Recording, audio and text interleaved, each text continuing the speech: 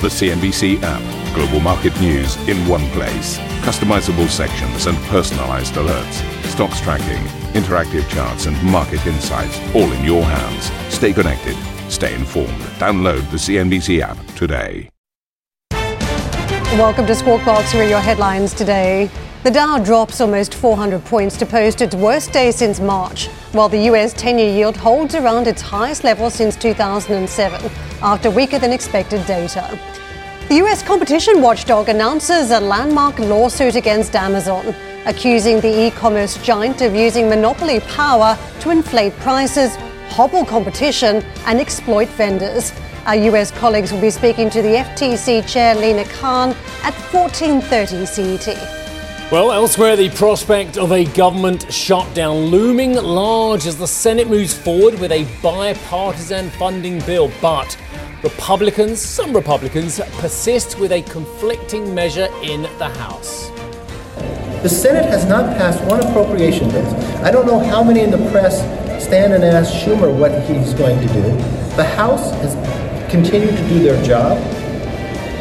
But we cannot sit back and look at the border of where it is today. US leader Joe Biden becomes the first sitting president to appear on a picket line as he lends his support to auto workers striking in Detroit. Stick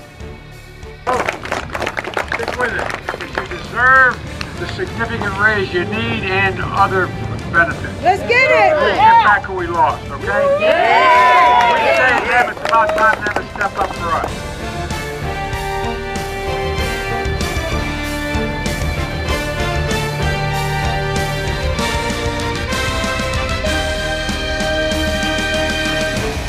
A fifth negative session out of 6 for the major markets stateside, and what we've got still elevation, that 10-year yield. Markets are looking at the potential for a government shutdown at this point, that borrowing costs may remain higher for longer, and investors just looking at the summary of the conditions in the backdrop for the US markets. So downbeat was the session playbook, down by just over 1% on most of these boards, a little bit more, 1.6% on the NASDAQ as we rounded out that trade. Big moving names to the downside. It was Microsoft in the mix, and typically one of the stocks we do see moving with the direction of the market. Apple as well to the downside for the S&P 500 and for the NASDAQ. So tech playing a little bit of a role here. And don't forget there's this Amazon investigation by the FTC. That was a big negative for the tech sector. So the market getting some fresh clues from that story. In terms of what the Treasury markets are doing, let's just take stock again of that 10-year, 4.52. I mean, we escalated to 4.55. We haven't come too far off that mark at this stage, so we remain elevated at this point, and the 5-year still marching above that 5% mark. To the dollar, the elevated yield story has been supportive of dollar trades, and we've seen other casualties across the world as a result. And just starting with sterling, it was very much flagged up yesterday. The declines were seen very, very steep for the trading month. In fact, one of the worst trades we've had since the mini budget in terms of monthly performance for the pound. So we're 121.44 this morning, slipping another 0.1%. In terms of euro dollar, in that context, also reversing, and it's now 105.5 roughly the level, so it's given up the 106 range and further dropping. Dollar yen rates, I think the market again closely watching for any intervention here. 149 the level, dollar yen rates, and dollar yuan we are seeing slightly on the back foot this morning. In terms of WTI and Brent, oil started out as a headline threat at the beginning of this week. We saw a little bit of cooling off in the trade a day or two earlier, and what we've got now, another slight pop and closing the gap to the 95 handle on Brent. And we're just shy of that with that 1% build up this morning. Also strong ranges too on WTI as we see a bounce above $91. So a trade that a day or so earlier was back below the 90 handle, now regrouping and now above 91 on WTI.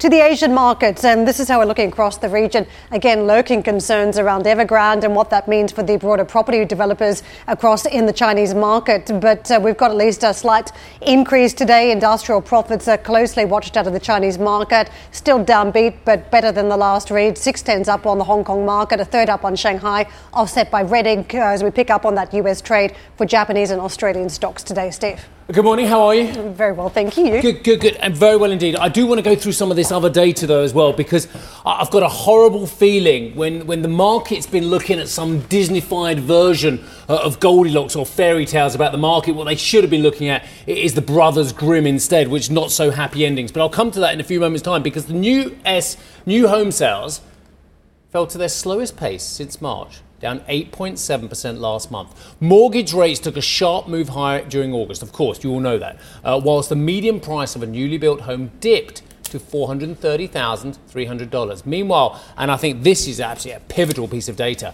US consumer confidence fell again in September to 103 from 108.7 in August. That is lower than forecast and comes as expectations index. This is the one. The expectations index tumbled to 73.7. Why do I care about that? Because it is below the level that observers historically say has got a very good indicator, a very good marker of creating or of basically being a good marker for recessions. So the levels below 80 are consistent with recessions within the next year. And I mentioned Disney versus Brothers Grimm, and this is nothing against Bob Iger's company. I'm talking about the Disneyfied version of it. We talk about gold. Oh, it's great. We've got interest rates have peaked. Yay. We're not going to have a recession. Yay. The US consumer is really weathering the storms. Yay. US markets can push on from here. Their valuations aren't extensive. But actually, in the real world, actually things are tough for the US consumer. There is evidence upon evidence, the stuff that you and I have been reading from various copy, that it's getting really tough for the median US consumer, not this mythical average US consumer who also embodies that the top 20% have still got lots of money as well. Housing is becoming tough for a lot of them as well. Mortgage costs are beginning to bite. Rental costs are beginning to bite. The savings have gone in between 60 and 80% of cases as well. Rates are also set to remain higher for longer and possibly even going up. That is a toxic mix for many, many people out there. Yeah, I just wanted to get to some of the performances we've seen over the market as a result. We've had this real headline story around the yield escalating for various different reasons. Over the month, we've been talking about the financing costs for the United States and whether that justifies a reset now, the amount of issuance coming to markets, whether you have to have a high yield as a consequence of that. The amount of bets by hedge funds in the Treasury market, I think some are looking at that, whether we had a dress rehearsal in the gilt market and whether it could be something much bigger for a $25 trillion market. So I think that is lurking in the backdrop, and of course the government shutdown in the States not helping, as there's already been a whole host of fears anyway. When it comes to the market action, there weren't many places to hide in equity markets over the course of the month of September. One of the better markets, really, the UK market, thanks to that commodity story. And I think there is a view out in the markets, late stage cycle, sometimes oil is a trade to have. The UK market only down about 2.2% for the month versus much stepped up selling, about 4% down the DAX and just 3% on the Dow. There's a very big but about that UK story, if I may say, and that is if you haven't hedged your currency, you have lost a lot more money because, of course, the pound has gone from 127, 128 to 121 handle. So I hear what you're saying, but if you haven't got if you're an international investor and you're not currency hedged, then you have lost quite a significant amount on the pound as well. Yeah, I mean, who's not hedging the currency at this point? I mean, it's been a very strong trade, hasn't it? In terms of the fluctuations we've seen in this day and age versus what we had, say, a year and a half ago, where there used to be not much volatility in the trade. I just want to pick up on something you mentioned just there, and I completely concur, by the way. And it's a very good piece in the Wall Street Journal. I think it was very good because it almost picked up the baton with something I was talking about. Yeah, I was talking about this mythical petwalking.com and their financing costs. Well, interestingly, there's a great piece, and it is a complete coincidence, by Eric Wallerstein in the Wall Street Journal, talking about rising loan costs are hurting riskier companies and talking about this leveraged loan market. And he starts off the whole article with Petco, which is pet food rather than pet walking. But I thought it was very interesting that we were both going down the animal route as well. And just it was a brief example of something that's a much bigger phenomenon. That originally, when they took out a $1.7 billion loan 2 years ago, the interest rate was 3.5%. Now, are we going to skirt recession or not? The interest rate now, though, regardless of what we do on the recession front, is nearly 9%. I was going to say high single digits for anyone really in the mix, right? Well, certainly for the riskier end of the market and the leveraged loan market, and that's just one company amongst tens of thousands who have to refinance now and in the coming year as well. And it just shows another bit of pressure and why you and I were talking about delinquency rates picking up as well across Europe and across the United States. Can I add another theme in here? And I think this was one that the market had sort of parked to the other side. We're going to talk more about it. But the tech threat. Regulation looked like it was not having the upper hand in recent months. It looked as though there had been effectively a win for big tech versus the regulators. That came unstuck yesterday. Absolutely, and it's almost as if our tech correspondent has arrived on set. A bit early. How are you? Ta-da. Nice, you're early for once. No, made it. How are you? I'm good, Steve. How are you? Oh my goodness me, there are so many stories. Your life never gets dull, does it? It never does. Never gets dull, and that's despite your massive building program at home. But we won't talk about that on air because it's private. On a programming note, our US colleagues will be speaking with the Minneapolis Fed President Neil Kashkari today. You can catch that interview at 2 p.m. Central European Time. Well, CNBC's Delivering Alpha Summit is just around the corner. You can join top investors and leaders on the 28th of September in New York for insight, analysis and ideas to help you balance risk with maximising returns. We've got the QR code for you. You can scan this on your screen now. I'm going to see if it works. Or you can visit CNBC. Oh, we haven't got it yet. No, you can't screen this on your... you can't scan this now. I was going to try it for the first time, and then Roger's going, no, we haven't got that one now. Mission abort. It's been there every day, Roger. Where has he gone? Well, we'll try again later. Oh no, he's blaming graphics. Oh, don't do that on air. Anyway, the US Federal Trade Commission, alongside attorneys from 17 states, is suing Amazon. They're alleging that the e-commerce giant is illegally maintaining monopoly power. In a statement, regulators say Amazon is stifling competition and urging its position or using its position to inflate prices. In a statement, Amazon's general counsel, David Sapolsky, pushed back against the claims, arguing the tech giant's practices helped to spur competition and innovation in the retail industry. Arjun, I felt like some of this looked familiar, no wonder, because it's been in the backdrop with the attorneys general for a while now, but the FTC picking up on this. I mentioned at the start, look, this is different for tech. We know that there's been a whole series of wins for tech versus regulators. This suggests that the FTC is not giving up.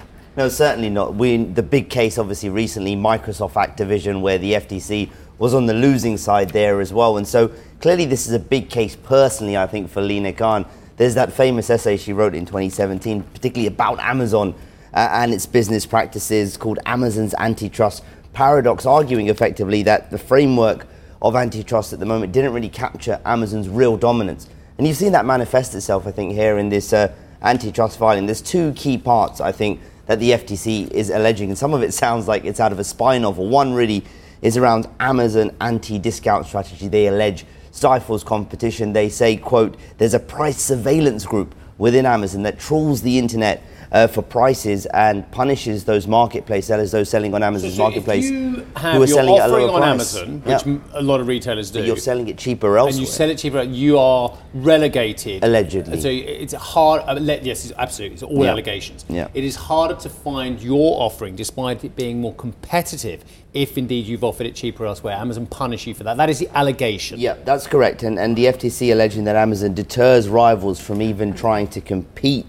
with its first-party products through some of these behaviours. So that's one part of the puzzle. The second here is the FTC alleging that Amazon maintains its monopoly by effectively coercing sellers on its platform to use its fulfillment service. So that's its delivery service, its warehousing, etc., etc. And this all stems around Prime, Amazon Prime, the subscription service where you can get same-day or next-day delivery, and that's important for sellers. If you appear as Prime eligible, you know, consumers are more likely to buy that product because it comes quicker, it doesn't include those delivery fees, and those are attractive things. And if you're not Prime eligible, then you may be losing out in sales. And Amazon conditions that eligibility, FTC alleges, by telling merchants to use its fulfillment service. So the FTC trying to paint this picture here really as this giant that has its sort of fingers and tentacles everywhere, in every part, from logistics to pricing to product, and it's impossible for others to compete. You're trapped at every turn. From a customer point of view, I mean, I felt the same this week. I had an issue. There was really nowhere to complain. Amazon, had a parcel that went missing. Amazon goes, well, check who your carrier is. So you click on all the things and you check who the carrier is. The carrier is Amazon. Oh, I mean, come on. So you might as well tell the viewer there was a really happy ending to this yesterday. Well, so basically the onus is on you to go and track down your parcel and try and find it. And, living in a busy area in London. Well, you have like hundreds of different houses you could potentially go and knock on. Luckily, the neighbour came and knocked on my door and handed a parcel over. But the problem was that for a moment I thought, well, I'm so dissatisfied as a customer, I might switch off the account. But they thought, well, what else am I going to use? There isn't really an alternative. And I think that's the problem. Not really. Not if you want things quickly and you just can't, hop out of the home and go and pick up things on a high street quickly. It's becoming a default search, where you'd search on Google previously for a product. Or Bing or other. Or Bing or whatever. We can talk about the cases against Google in a few moments' time. Of course. There's a lot of this going on at the moment. where you would go on a search engine to look for products, Amazon has almost become the default search engine for shopping. Absolutely. It's particularly younger consumers too. Exactly, because of the Prime. But then, of course, on the flip side, Amazon argues, well, that's our innovation. That's what we've been managed to build. This is where we're so good, we can do that. Let me just take that's a step the flip back. side of it. Let's look at this. You mentioned Google, and now we also know concurrently that Jonathan Cantner, who is the head of the DOJ's antitrust unit, has sued Google over dominance in digital advertising. A trial is ongoing in another DOJ case accusing the company of monopolising internet search. FTC is also fighting to force Meta to unwind its acquisitions of Instagram and WhatsApp as well. The long talked about regulatory assault, and we talked about it in very loose terms for many years, on big tech. There's two ways I want to go on this. One, does this look like it's got more teeth now? And two, does this have ramifications for what investors have always just put at the back of their mind because they've loved the growth story, that actually these top 7 stocks are now finding themselves under enormous pressure that they've never faced before? Yeah, I think for this Amazon case, it's going to be key. It's going to be really, really key. And I'm no legal expert, so we'll have to see how this plays out in the courts and as it stands. But clearly, the theme through all of these cases is big tech is too big and they can basically buy and do anything they want. That is the underlying theme here. And acquisitions are under scrutiny. The practices are under scrutiny because of the size. Now, of course, I think each case will be taken on its merit. When you look at search, for example, Google may argue, well, look, we've got Bing now. Microsoft, OpenAI, they're really sort of eating our lunch at this point. And, AI could be a game changer for many of these industries that have been perhaps the highest market share player in what they do. Here, of course, Amazon will argue that, what we've done, what we've built has helped innovation. It's helped small sellers to sell products. And so each case is going to be taken on its merit. But the regulatory assault is on, and I think acquisitions in particular will continue to be scrutinised heavily. Just to point you on the legalities, I gather first up decide whether Amazon did anything wrong. If it did, then we get to the next point of do we start talking about a breakup or some sort of impact on the structure of the divisions. Number 3, politics. We're coming up to an election cycle here. In the past, we've spoken about the fact there hasn't been a lot of appetite to push back against big tech. There have been huge donors in the election cycle. Will this time be any different? What could be different this time around is that people are feeling the pressure. The cost of products actually matters now. People don't have pent-up savings. The cost of everything is more expensive. People want the best prices.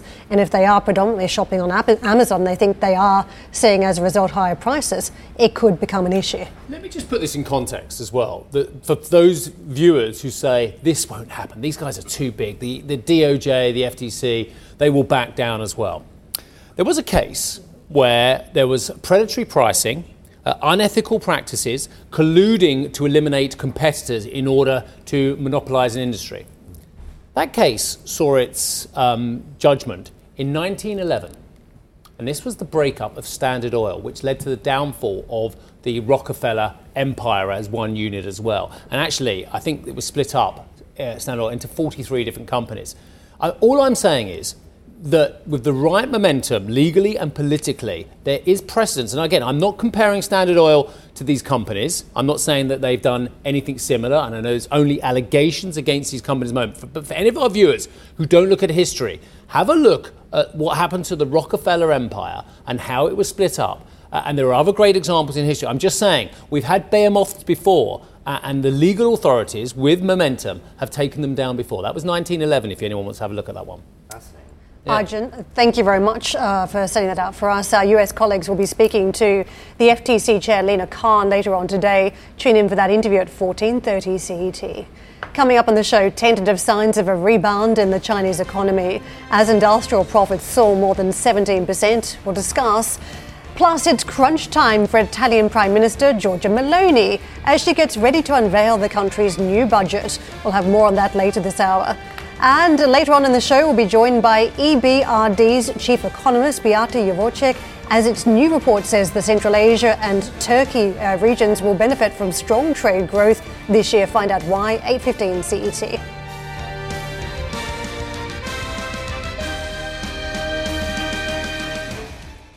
ambition to me is about doing better. I think ambition creates a pathway. The best advice I can give to someone starting off a career is don't have a career, have lots of careers, try loads of different things. Talk to people and put your ambition out there. I don't feel that I've hit peak ambition because it's a learning journey. CNBC is where ambition meets opportunity. What does living ambitiously mean to you? Hear it from our CNBC anchors, reporters and global business leaders on CNBC.com.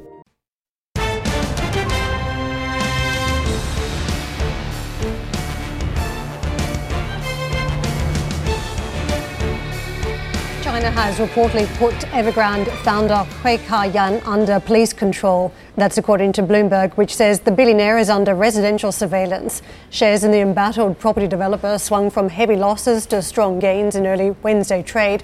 That despite growing concern over its ability to pay its debts. Some of the firm's offshore creditors reportedly plan to join a liquidation court petition against the company if it does not submit a new debt plan by October. China's central bank says it will ramp up its policy adjustments and implement monetary policy in a, quote, precise and forceful manner after a quarterly meeting of its monetary policy committee. This as the central bank flagged increasing momentum, but said insufficient demand remains a key challenge.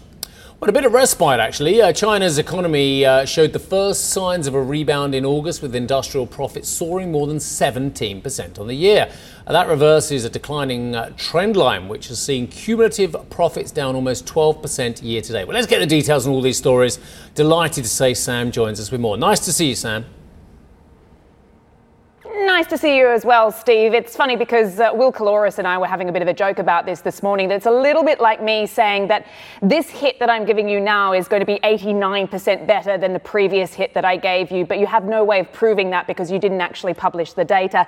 It's kind of like what we got from the Stats Bureau today, because you mentioned we did get that August reading of plus 17.2% for profits of Chinese industrial firms. However, it's difficult to tell whether that comes off a low base because they didn't actually record the month-to-month data last year. So they only occasionally actually publish the standalone figures. So we're not dealing with any sort of comparative data. What we're hearing from the Stats Bureau is that this is the first sign of growth that we've seen since the second half of last year. And so that certainly is an encouraging sign, and we'll go with it because we have certainly started to see signs of improvement in the August data. So that is very much consistent with the manufacturing data that we've got, the PMI numbers, certainly with the private factories, also with the industrial output that picked up more than expected at 4.5%. Even some of the exports, the contraction that we saw actually narrowed, and some of the credit demand picking up as well. Then, of course, we got the year-to-date number, January to August, that period. So another double-digit decline, which certainly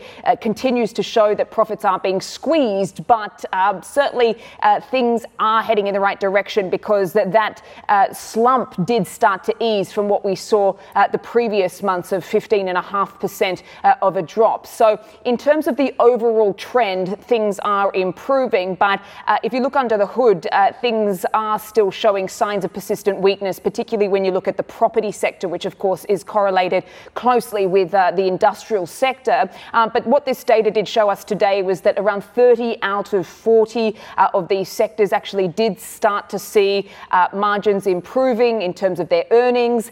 Certainly when you look at raw materials, some of the drops in some of the profits that we've seen did start to recover as we have started to see the commodity prices stabilizing as well. So certainly that's helped lift market sentiment this morning in the morning trading session. We did see certainly a nice rebound for Chinese stocks and also the currency as well. That was largely supported, as you say, by the commentary coming out from the PBOC as well, sort of forceful monetary policy they're talking about to sort of tackle the external environment, which they have continued to say is complex and severe. We are, of course, in a shortened trading week, guys. We've got that extended mid-autumn festival, which is going to roll into the Golden Week. So trading is a bit thin on the ground, but no doubt investors will be watching that holiday as a barometer to see if we do continue to see some recovery, certainly in consumption, moving into the fourth quarter. And then all eyes will certainly be on some of those big key policy meetings, October, November, for signs of more policy signals to come. Thank you for listening to Squawk Box Europe Express. For more market-moving news, you can head to CNBC.com. Or join us again on the show with Jeff Cutmore, Steve Sedgwick and Karen Cho, weekdays on CNBC.